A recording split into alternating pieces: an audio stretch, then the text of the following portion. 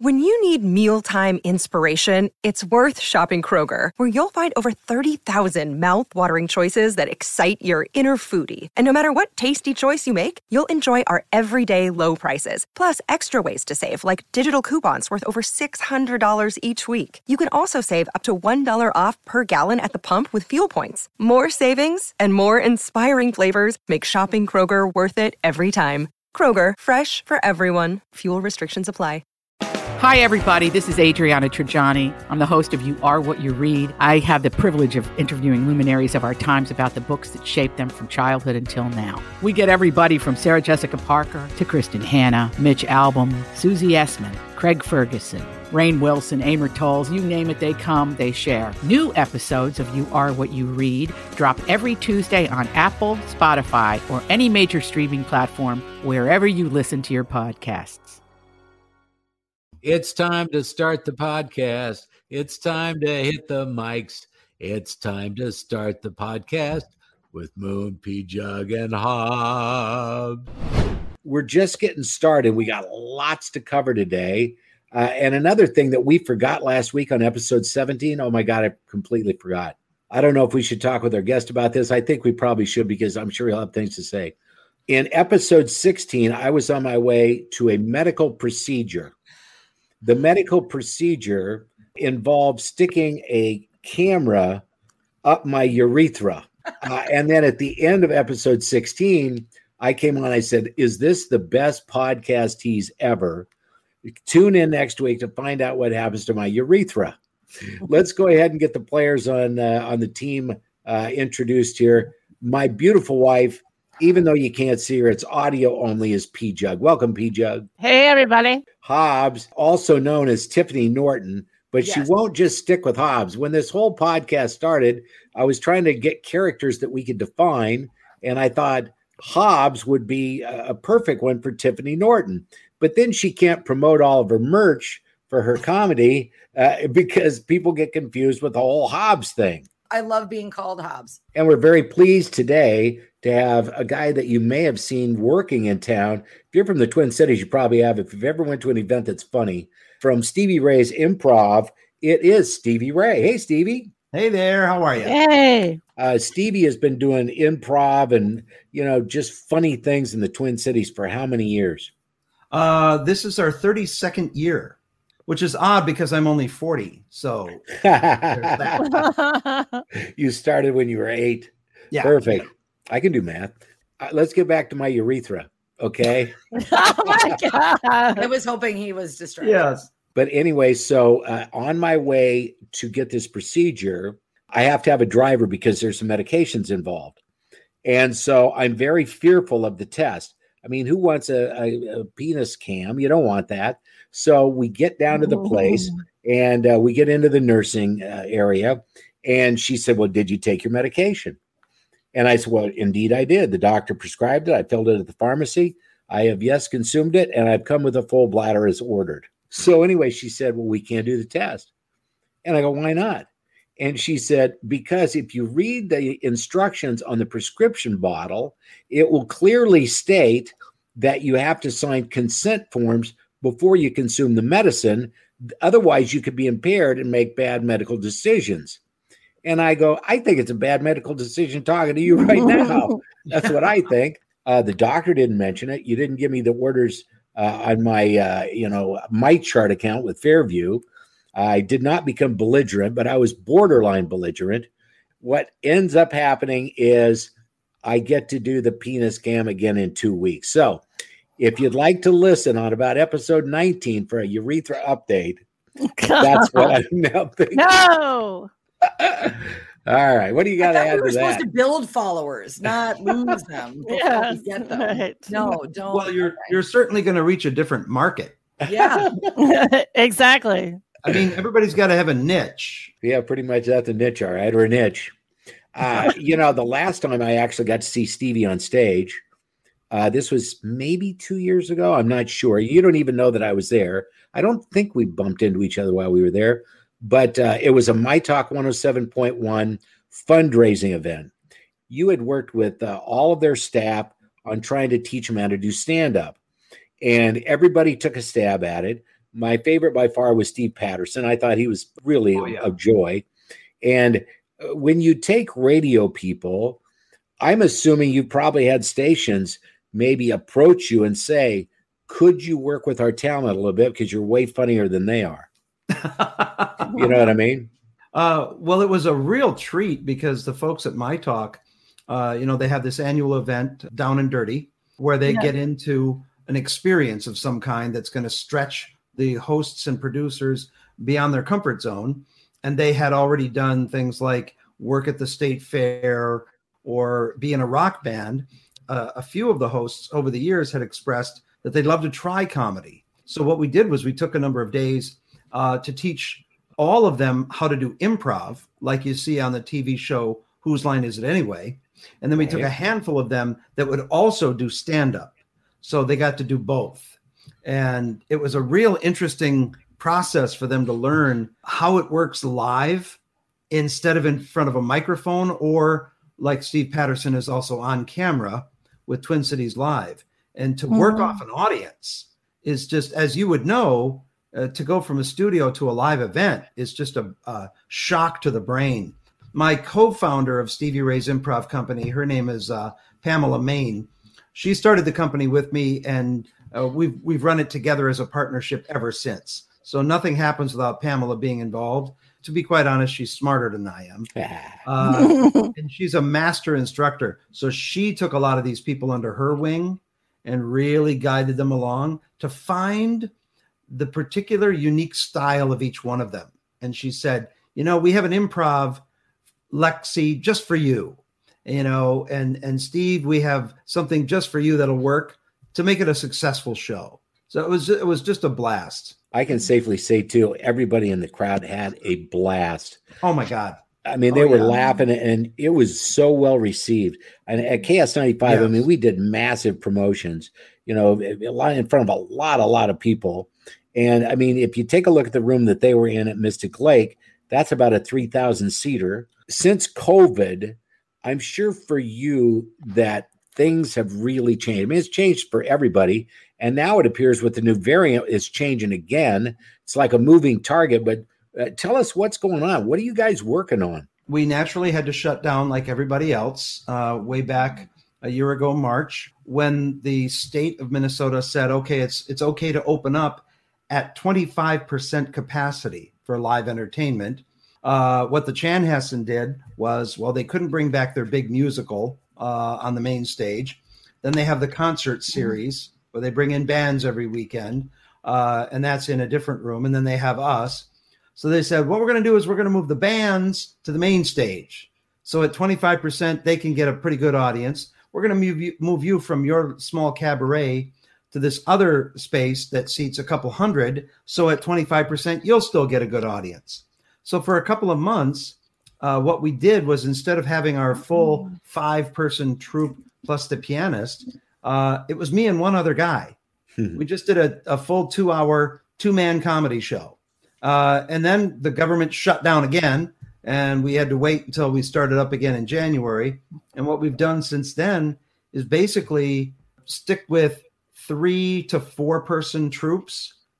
What we've done is kind of altered a little bit by saying, for the next 2 months, these 3 performers are going to do comedy improv like we always do, but they're going to focus mainly on music and singing. The next group's going to be wacky and goofy and do a more oddball kind of improv. And then the next group we've got just now starting this weekend, it's a group of 4 of our performers, and they're going to focus more on television and do comedy related to TV. So they're calling the show TV Rays. Oh, nice. So we're just going to change the theme of our signature style of improv to kind of freshen it up a little bit and move forward that way, where we kind of keep refreshing every few months. How hard is it to teach somebody that's just unteachable to do some improv? Well, the interesting thing about improv is that most people only know of it through comedy. They see the TV show Whose Line Is It Anyway? Or they come to a live show and they say that's improv, which it is. But improv didn't really start with that in mind. In the late 1930s, a group of professionals, they were all educators in the school system, psychologists, sociologists, and this group got together, and what they wanted to try to do was improve education, because most education is done by lecture, one person talking to a group of people sitting there. And that's been proven to be the worst way to teach people anything. Lecture sucks. So this group was trying to invent a better way to teach. And they happened upon interactive teaching methods, get people to do something hands-on. And there's an old Chinese proverb that goes along with that. Tell me and I'll forget. Show me, I may remember. Involve me and I'll understand. So this group happened upon this interactive method, and that's where improvisation got its start. Years later, theater got a hold of it as a training tool. And even then, nobody wanted to perform it in front of an audience. No, this is just to practice and learn things. And after a while, people realized this is kind of fun to watch. And then comedy got its hooks into it, and it became what we see today. So the teaching that we do in the classes that you talk about, when people come to a class, 99% of the people who take a class with us are not interested in performing. They want to be better communicators. They want to have more self-confidence. They want to engage with people better. They want better professional skills. And they discover that teaching improv has very little to do with comedy. The process of learning improv is a very step-by-step organized, easy to learn thing. Later on, you learn how to be funny. And if you just do it well, by itself, it's funny. You know who sucks at improv? Who's that? People who try to be funny. Yep, that's right. Same. And then we also have stand-up classes, and stand-up comedy and improv are like baking and cooking. They both produce a good meal, but they're two entirely different skill sets. A lot of people do both. I've always done both stand-up and improv side by side my whole life. But a lot of people would say, nope, I'm sticking to my side of the candy store. A lot of stand-up comedians say, I'm not going to go out there and work with a group of people who don't know what they're going to say next. And a lot of improvers will say, I'm not going out there by myself. And also stand-up is very repetitive. You do the same act for years, honing it. That's the craft of stand-up. Both of them require different skill sets that kind of mesh. But in both cases, the people who try the hardest fail the worst. When I was working on the station, I remember so many times when I came up with something I thought was going to be funny, and I worked really hard on it, and I could just see my partner's faces, looking at me like, this is going to just tank. This is the face you used to see. I used to be Moon's, Stevie, I don't know if you know this. I used to be Moon's producer for a while. I was not his only producer. Apparently he went through quite a few. Yes. Yes, he's definitely seen this face before. Don't do that face. No face. Well, and it's exactly what you just said. Those who try to be funny aren't. When you watch people do improv, do you have a favorite? Is somebody you're thinking, oh God, I got to really watch that? When it comes to improv and stand-up, both, it's a much shorter list of who I don't like. I mean, I'm also a professional speaker, and I'm a part of the Professional Speakers Association, and a mentor. I was talking about a speaker that I didn't particularly care for, and I kept saying, I don't know why they're successful. And this mentor said, there's an audience for everyone. And that's what it comes down to. That person is not trying to speak to you as an audience member. They're trying to speak to those people over there. And you don't belong in that group, which is why you don't jive with the speaker. Same with comedy. I will watch some comedians who I just personally don't care for. And they are wildly famous, very successful. And I think, well, the audience likes them. And when we have a stand-up class, we'll tell the students, look, we're going to give you our opinion, and we're going to try to draw from our experience to help you enter this new field as successfully as you can. And we're going to give you our opinions about your material and your act, and realize the only judge that matters is the audience. So if we tell you that we don't think something's going to work, you get up there and try it, and the audience is laughing their heads off, guess who's wrong? Us. And because there's an audience for everybody. There's some comedians that I just don't care for. It's kind of like what I was told about theater critics. A bad theater critic will say whether they liked the show. That's not really their job. A good theater critic will say, here's what the director and the cast what they were trying to accomplish. Did they accomplish it? And if they did, success. So good comedians accomplish what they are after, and they find the audience that they want. Yeah, I really bummed to hear about Kathy Griffin and lung cancer yesterday. What? That was a I didn't shocker. hear that. Yeah, that was a real shocker. She has lung cancer? And she's never smoked. No, she doesn't drink either. And she comes from a big Irish Catholic family in that. And she has never been a partier, never drank. That's so weird. It might have been the secondhand smoke from being in the clubs all those years. Yeah. Back in the day when smoking was allowed indoors, when I would play the clubs, oh my God, it was just a haze. Sometimes Yeah. you couldn't see the audience. For sure. Oh, yeah. When I started doing stand-up comedy, you could still smoke on stage. I remember in the 80s, I got a call from a program director while I was on the air on a special line called the Hotline. When that thing rang, you were in trouble. Yeah. Right. And so the hotline goes off and there's a flashing light in the studio. And I pick it up. I'm like, yeah, hello. And it's my boss. And he goes, you sound terrible tonight. Have you been smoking weed? I said, no. And he goes, well, you better go get some then. Oh, simpler times. Yeah. That is a caring program director. I'm thinking to myself, okay. And I ended up working for him until some really bad things happened. He actually beat up our all-night guy for not waking him up. Oh my God. Yeah, he had a tendency to stay up really late. And he was the morning show guy and the program director. So he'd drink until bar closed at 2, and then he'd go home and try to pass out for a couple hours. And the guy that was on midnight to 5 was supposed to wake him up with a phone call, and he didn't. And he was so drunk, he came down to the station eventually and said, I thought you were supposed to wake me up. And the next thing you know, punch his throw.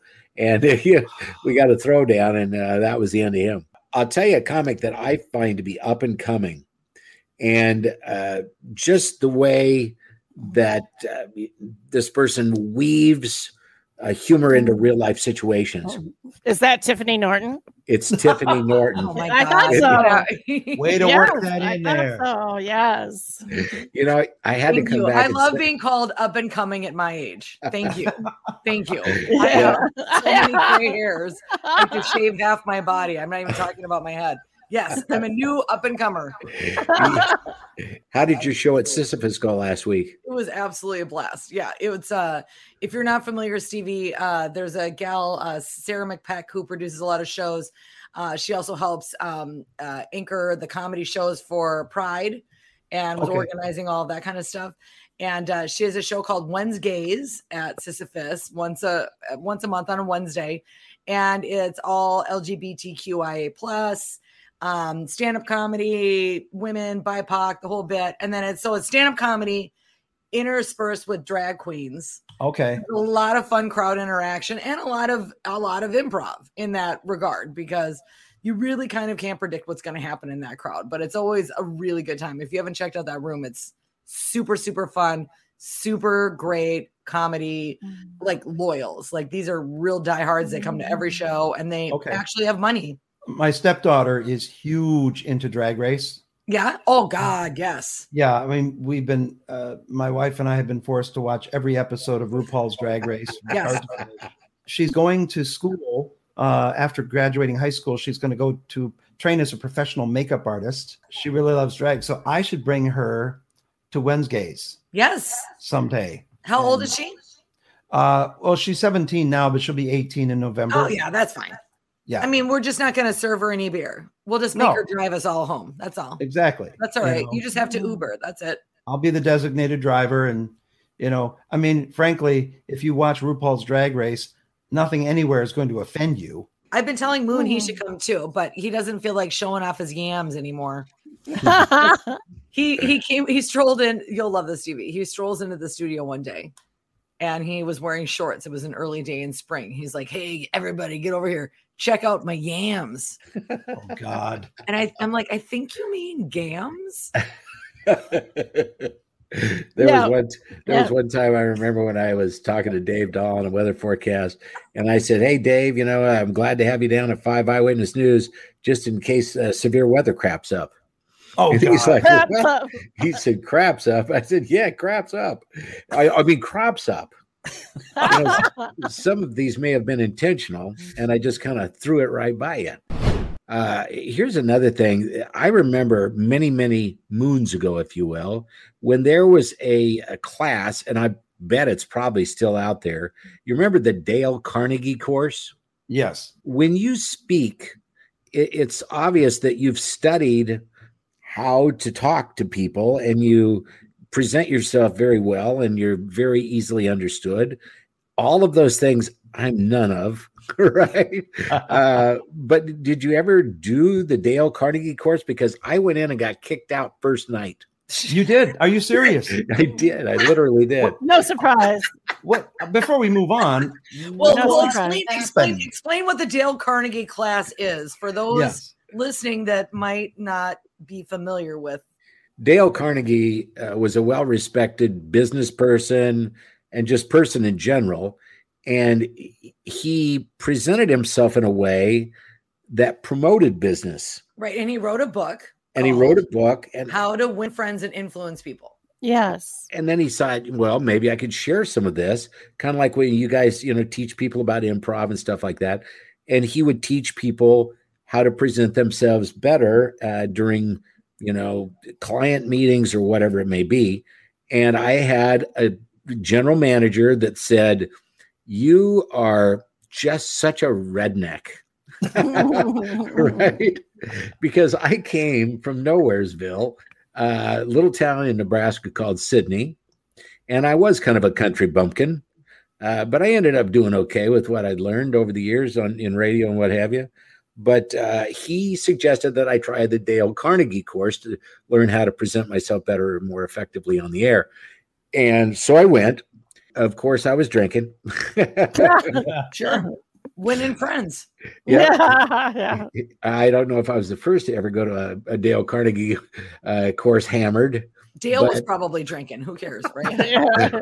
Probably, yeah. And so anyway, I was obnoxious and slurred. Well, actually, one of our former troop members is a trainer now with Dale Carnegie because they're still worldwide, Dale Carnegie Systems.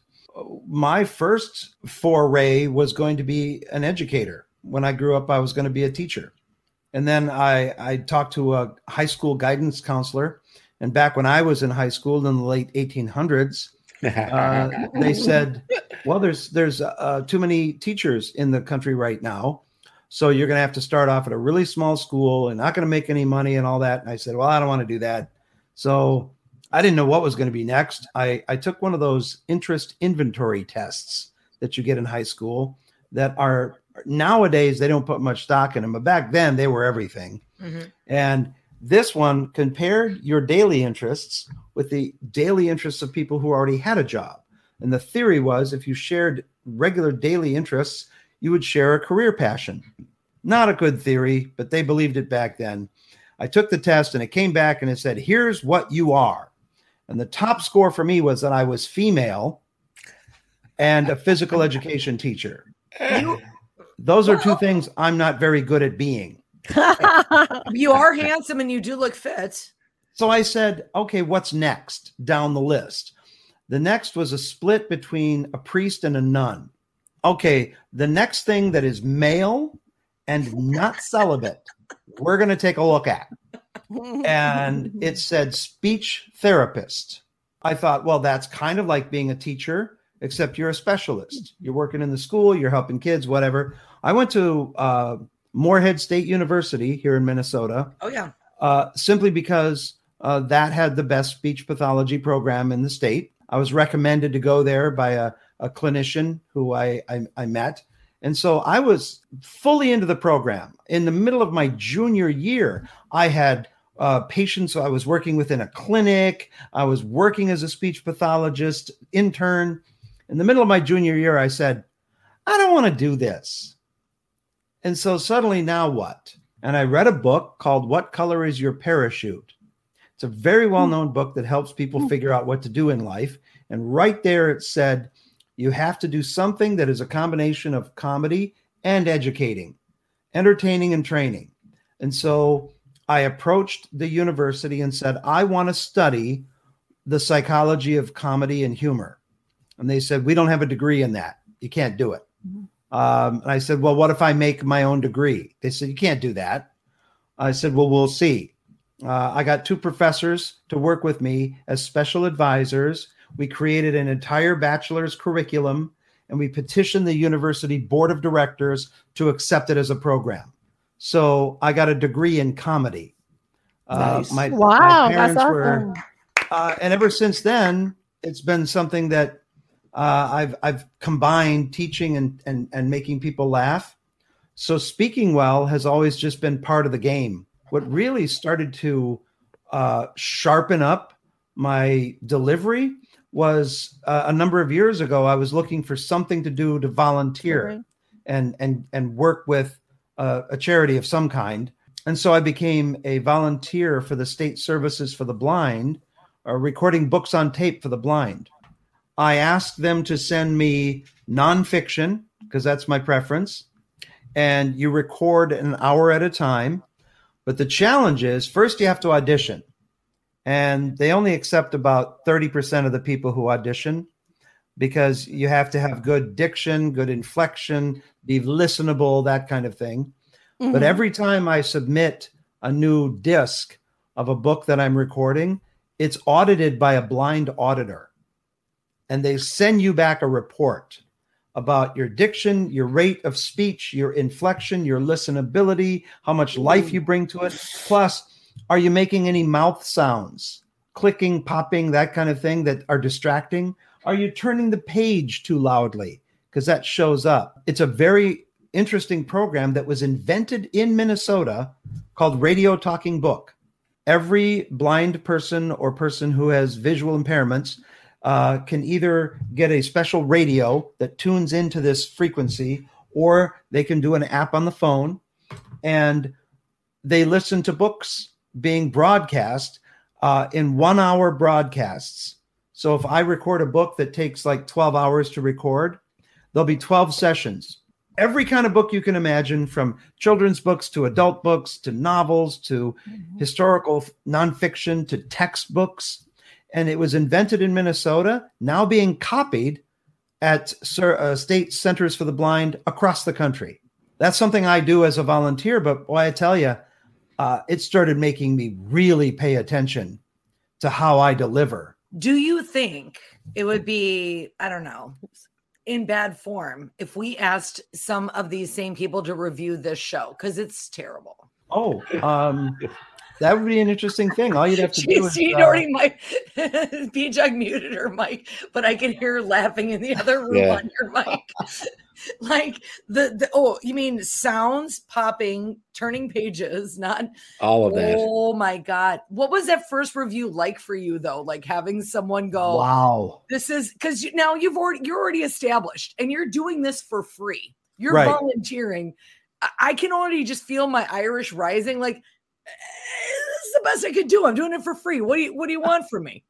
Oh, we have a very strong philosophy at Stevie Ray's Improv Company, because we've had paid interns in the past, but also free interns, free people in training to do shows, all that kind of stuff. And we tell them, we don't care if you're paid or not. You are going to give 100%. And if you don't give 100% just because it's free, there's the door. So the same philosophy holds true for me in doing this kind of work. Is I will do my absolute best work. I don't care if I'm getting paid. It's my face and name on it. And even if it didn't represent a company, it's still my family name attached to it. True. So it's 100%. When I got that first report, oh my God, they were like, okay, you're reading too fast. You're mispronouncing words. I mean, there was one word in one book in the middle of 400 pages that I mispronounced. They caught it. What was it? It was some foreign word. I mean, since I get nonfiction, one book was about something about world politics. there were words in there that were based in France, in Germany. There were Arabic words. There were Latin words because there were legal definitions. In order to do this, you have to audition. And so they'll have you in a booth for 45 minutes. You will read 50 legal terms to see if you can read Latin, 50 medical terms. If you know that you made a mistake, you get to stop and correct it. Okay. Because they say you don't need to read perfect, just need to sound perfect. So if I stumble while recording, I get to stop the recording, go back and record over it like you do drops. So they say as long as you know, but if you don't know, that's the problem. You got to stop and look it up. So I got to tell you, I'm on YouTube Pronounce all the time. Yeah. Because there'll be some long word and I'll have to sit there and go, Vazuluwakanza. Okay, record. No, stop. Do it over again. Listen to it. Okay. It's a trip for me because I love languages. So if I can hear all these different rich words being thrown in, it's much more fun. Right now, I'm reading a book, The Life and Times of Jimmy Carter. Sure. And this is a 670-page book. Wow. It's going to take me 3 months to get through this thing. But the cool thing is, when I'm done, I know a lot more than when I started. Mm-hmm. I didn't know half of the stuff about this guy that I know now.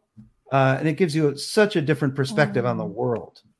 Since I take so many drugs for multiple sclerosis, I've run across some big names, for different drugs. The one I'm on right now is ocrelizumab. And, I could never spell it. As a matter of fact, I was actually the MC in Houston, Texas for Laura Bush at a literacy event. Oh, wow. And while we're there, sorry, I'm signing autographs and I misspelled literacy. Oh. Right? Right? How did you spell it? How did you spell literacy, sir? LLIT. LL? What are you trying to spell? Llama? There's only one word that starts with 2 L's. Yeah. It's literacy for large mammals. Yeah, exactly. I love the fact that Laura Bush was all about literacy. Yeah. And her husband was like one of the worst speakers ever born. Dynamic, but he was dynamic. And he was dynamic. That he was, he's kind of a little, and not that we're getting into politics, but he's a little bit of a predecessor of Trump because he was very keen on the fact that if it's not going well, just keep repeating what you've said. Just double down and say it 3 times and then get it. My keynote speaking focuses on influence. That's my expertise. My keynote is called The Roadmap to Influence. And that's the next book that I'm writing. So I'm very tuned in to watching politicians because they have to influence the greatest number of people in the shortest period of time with the greatest amount of pushback. And it's really interesting to see how it's done. And in the world of influence, we recognize one fact. There's some people you can't change their mind. That's just the way it is. Yep. So those are the people that are going to vote this way. And you try to get the swing people. I actually went on a different radio station many years ago. Okay. Yes, I know they're out there because I claimed to predict who was going to win the election between John McCain and it was still Barack Obama and Hillary Clinton for the Democratic nomination. And I claimed to be able to guess the winner based on their sense of humor and their use of humor in their presentations, because laughter is the most influential tool for humans ever. If you can make a group of people laugh, you got them. And that's because laughter is actually, according to neuroscience, a social signal of agreement. We laugh more often to agree with people than when something is funny. So if you can make people laugh, they tend to go your way. And so on this station, the host said, okay, talk about John McCain, Hillary Clinton, and Barack Obama as far as their sense of humor goes. And I said, Hillary will make a great statesperson, but she doesn't have the sense of humor necessary to be president. I said, John McCain Sadly, he's a brilliant man. I mean, you don't get to where they are without being intelligent, but his sense of humor just quite isn't there yet. I said, Barack Obama is going to win the election because he's funny, but he's not comical. He's got a real sharp wit about him. My prediction came true. Whether it had anything to do with his sense of humor or not, who knows? But I was right for a change. I'll take lucky over smart any day. Any day, yeah. That is the name of, that's another name for this podcast. Lucky over smart. That's another option. One of the times that I just was so entertained, I love David Letterman. I was a huge fan. Yeah.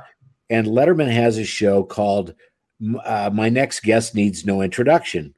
And what they would do is David would go into a studio somewhere where there'd be maybe 200-300 seats. And then they'd fill the seats, but they wouldn't tell anybody who the guest would be. Oh. My next guest needs no introduction. And out on the very first episode was Barack Obama. Oh, my God. And he and Letterman together were magical. I had the opportunity to meet the Bush family when I lived down in Texas because we did a couple of fundraising events for them. Their home was less than 2 miles from the station. We'd go to this breakfast place, and there'd be George and Barbara sitting there with their Secret Service, and we'd just sit there and shoot the breeze. It was great.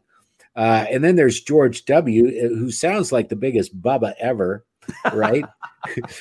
My favorite George W. line was this. Somebody said, this is when he was the governor of Texas on his way to run for the presidency. He said, Mr. Bush, why is it that in every state in the United States except Texas, why do you not have a hate crimes law for people that kill others or brutalize them because of their sexuality, because of their religious preference or whatever? And George just looked him right in the eye and he says, well, when you kill somebody in Texas, we kill you back. And I'm like, that was perfect. That line was stolen by comedians. Ron White. Oh yeah. Oh yeah, because he's a Southern. He's the redneck comedy tour. He stole that line for his act. I believe it. Yeah, I remember seeing him on. If you come to Texas and kill someone, we kill you back. That's right. Just drew that out. We're removing all of the obstacles for the death penalty. Other states are trying to end it. We're putting in an express lane. I love Ron White. Oh, I've been a big fan of his for a long, long time. Get back to reading, books for blind people. Yeah. Okay. So I don't know why this went through my mind, and maybe it's because I'm a sick man. How do people with visual impairments enjoy porn? Physically, Moon. You want to know something? This will be a funny answer. Not a funny answer, but for my work and influence, I research a lot of neuroscience because you have to understand how the brain is triggered to respond. Okay. When blind people are given a thorough description of something, or when they tactily experience it, the visual cortex of the brain lights up. Mm-hmm. So even though their eyes don't work, the visual cortex of the brain is what understands the world. So they actually do get a picture in their mind, even though their eyes don't work. So perhaps a really, really good description of what's going on is enough to do it. Yeah, maybe so. I worked at a radio station where we had one blind employee, and everything was in Braille. And I was trying to figure out how in the world can this guy do his job? And he was way better at it than I was, which was pretty low at that time, and never really improved much. I think that'd be a really big one to lose. Yeah, I would sooner lose all the others than that one.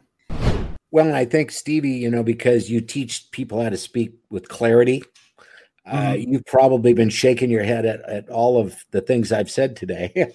Actually, right? No. I did a workshop for Toastmasters, and they are noted for being very sticky about, they have a person listen to you speak who's called the grammarian, and they check your grammar. Then they have a person who counts the number of times you say and ah, and all that kind of thing. And when I did a workshop for them, they were very frustrated because I don't go by much of that. One of the most famous hosts on the Food Network is Alton Brown. And he is the most famous host they have and the most popular. And he's known worldwide. That guy will say and ah 50 times in a sentence and nobody cares because he's got charisma. And when I listen to you, you're natural, you're likable. Everything else goes by the wayside. People who are too smooth, nobody trusts them. Yeah. You know, that was a problem. That's why Barack Obama got Joe Biden to be his vice president. One of the books I read for Books on Tape was how those two got together. Not what their presidency was like, but how they got together and started working together. Barack Obama tapped Joe because Barack knew he just wasn't approachable. Yep. He's too smart. And everybody likes Joe. I'm so glad you said that. My favorite part was right after Barack Obama won and Joe Biden's behind him and a hot mic catches him and he says, "This is a big deal, man." Deal. Like super loud and like the mic's not supposed to catch it. Yeah. Like, I love this guy. Like exactly. He's just looking at him like, yeah. Barack Obama has a friendship with Bruce Springsteen. Oh. Do they have a special or what was that? They have that a was, podcast. A podcast. Okay. That was really good. We listened to it. Yeah. They've been tight ever since he got into the race. I do know that Bruce Springsteen is one of the best storytellers ever. Not just through his lyrics, but if you watch Springsteen on Broadway, which I like Bruce Springsteen. I don't necessarily love Bruce Springsteen. Here's the reason why. You'd go to his shows. They were literally 4 hours long and he'd play like 70 songs. I knew like 15 of them, but what that still left 3.5 hours of me sitting there with my thumb up my butt trying to think, what's this? He's like, I got to go and get beer again. I don't know this song. Right. But when we watched Springsteen on Broadway and he told these stories and the pictures he drew with words, one of the things that I tried to do in my radio career was make people see things with their ears. Yeah. Okay. If you can do that and achieve that, you've really accomplished something. Sometimes you got to be careful because the words you use to draw the pictures take people to dark and weird places, like I am kind of personally anyway, right? So you got to be careful because it is a powerful tool. Words are powerful. But, that's the whole point of it, is to get outside your comfort zone. And nobody ever says to themselves, hey, today I think I'm going to go outside my comfort zone. We need people like you to lead us there and have us go, the thing about getting into the dark area, it's fine because we trust you to get us back out of it. You're not just going to abandon us there, lead us back home. So that's why we put ourselves in your hands. And I've heard stories about Bruce Springsteen's bandmates saying the best thing they like about working with him is when he stops the show and starts talking to the audience and he starts speaking from the heart. And the band members say, we're in tears listening to this guy talk. Yeah. And he moves us so strongly. Compare that to like when Michael Jackson would come out and do a 45-minute show and then call it a night. I attended a Prince concert. I'm not a typical concert goer, but a friend had tickets, so we went. And Prince was 2 hours late, which was typical. Mm-hmm. And he didn't say a word about it. He just started the show. I am a columnist for the Business Journal newspapers nationwide. So once a month, I write a column about something related to how to be running a good business. So in this particular column after that concert, I wrote an open letter to Prince and I sent a copy to Paisley Park where I said, I'm very offended by the fact that you kept us waiting for 2 hours. You made a promise that the show was at 8:00. You didn't keep your promise. We paid a certain amount for that promise. The least you could have done was say, look, folks, I'm sorry. Here's why I'm late. I'm going to give you a great show. But you didn't even do that courtesy. So here's what I'm asking from you for Prince. I want an apology from you.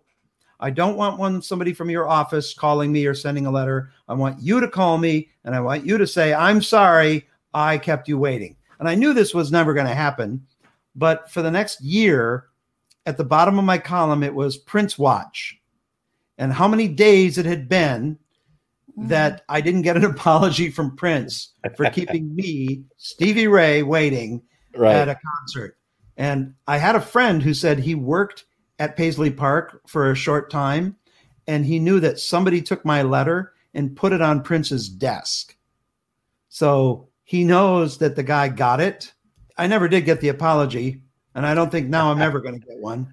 No, probably not. Before we wrap up, why don't we tell people where they can see your work, Stevie? Okay. And then Hobbs may have some stuff to plug too, and then I got a little something too. Where, Stevie, is your next gig, and what's happening? The Stevie Ray's Comedy Troupe performs every weekend at Stevie Ray's Comedy Cabaret. Every Friday and Saturday, we're located at the Chanhassen Dinner Theaters. So all they have to do is go on the website, chanhassendt.com. And every weekend, year-round, they can come down and see some good comedy. And we pride ourselves on being the only place left that does comedy that doesn't offend people. So no profanity and no politics. Good. Perfect. Yay. Come on, you can still offend people without those two things. I can. Well, we do our best not to. Do you find, Stevie, especially in your line of work, that this whole political correct thing is just so over the top? Everybody's looking for anything they can pick apart and have input on, because now they can text, and text their complaints to whatever. So their voice can be heard, but yet they're not seen. We actually are in a luxurious position of never having to worry about that, because we never offend anybody anyway. We just tell the audience, look, I personally love the spicier stuff, the edgier stuff. I'll listen to Chris Rock, and all those people with good political viewpoints and edgy viewpoints. I love watching it. We just don't do it at our club because it's not our brand. So we don't have to worry about it. We're so lucky that way.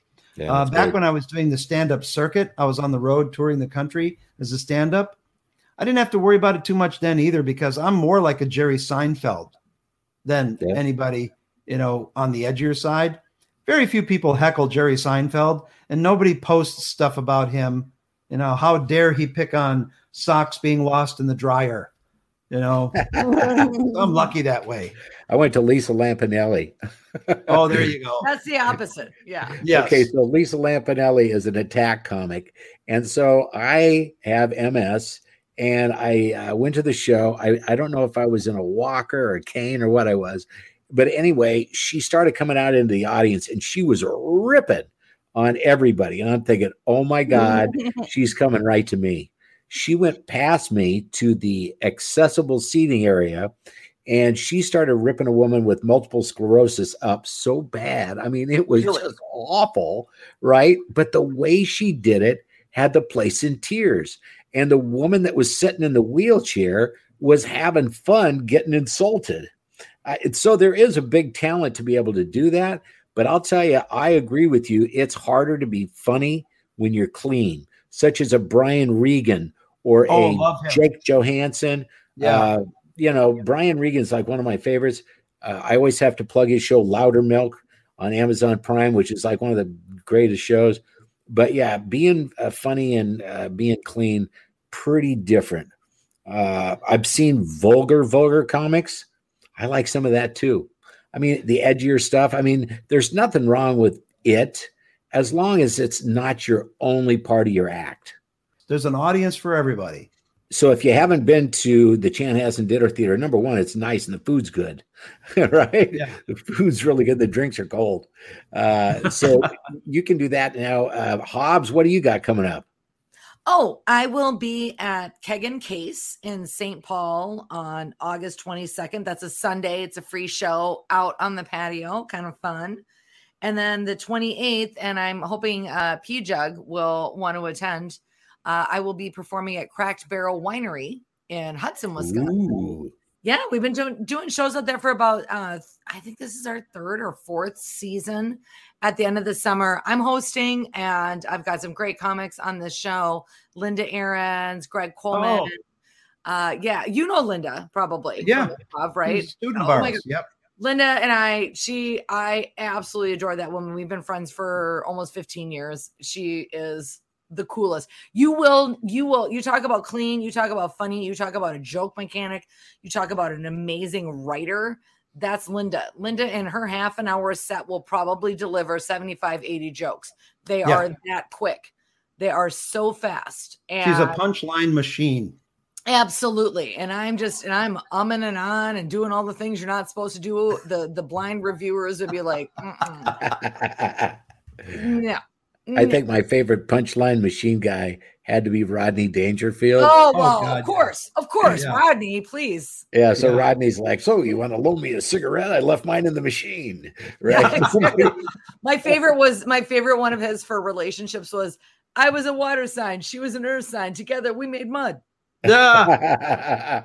Yeah, he started out, he was a paint salesman. No, he was an aluminum siding salesman. Oh, that's right. But he did paint as well. Aluminum siding, and then he got Carson, and he goes back out and he's selling the siding. They're like, hey, we saw you on Carson. He's like, hey, I still got mouths to feed. Yep. When he started performing, he was just a regular comedian until one night during his set, he started going down the I don't get no respect thing. Mm-hmm. The other comedians pulled him aside afterwards and said, you got to keep that bit. That's perfect. He said, really? And they said, yeah, build on it.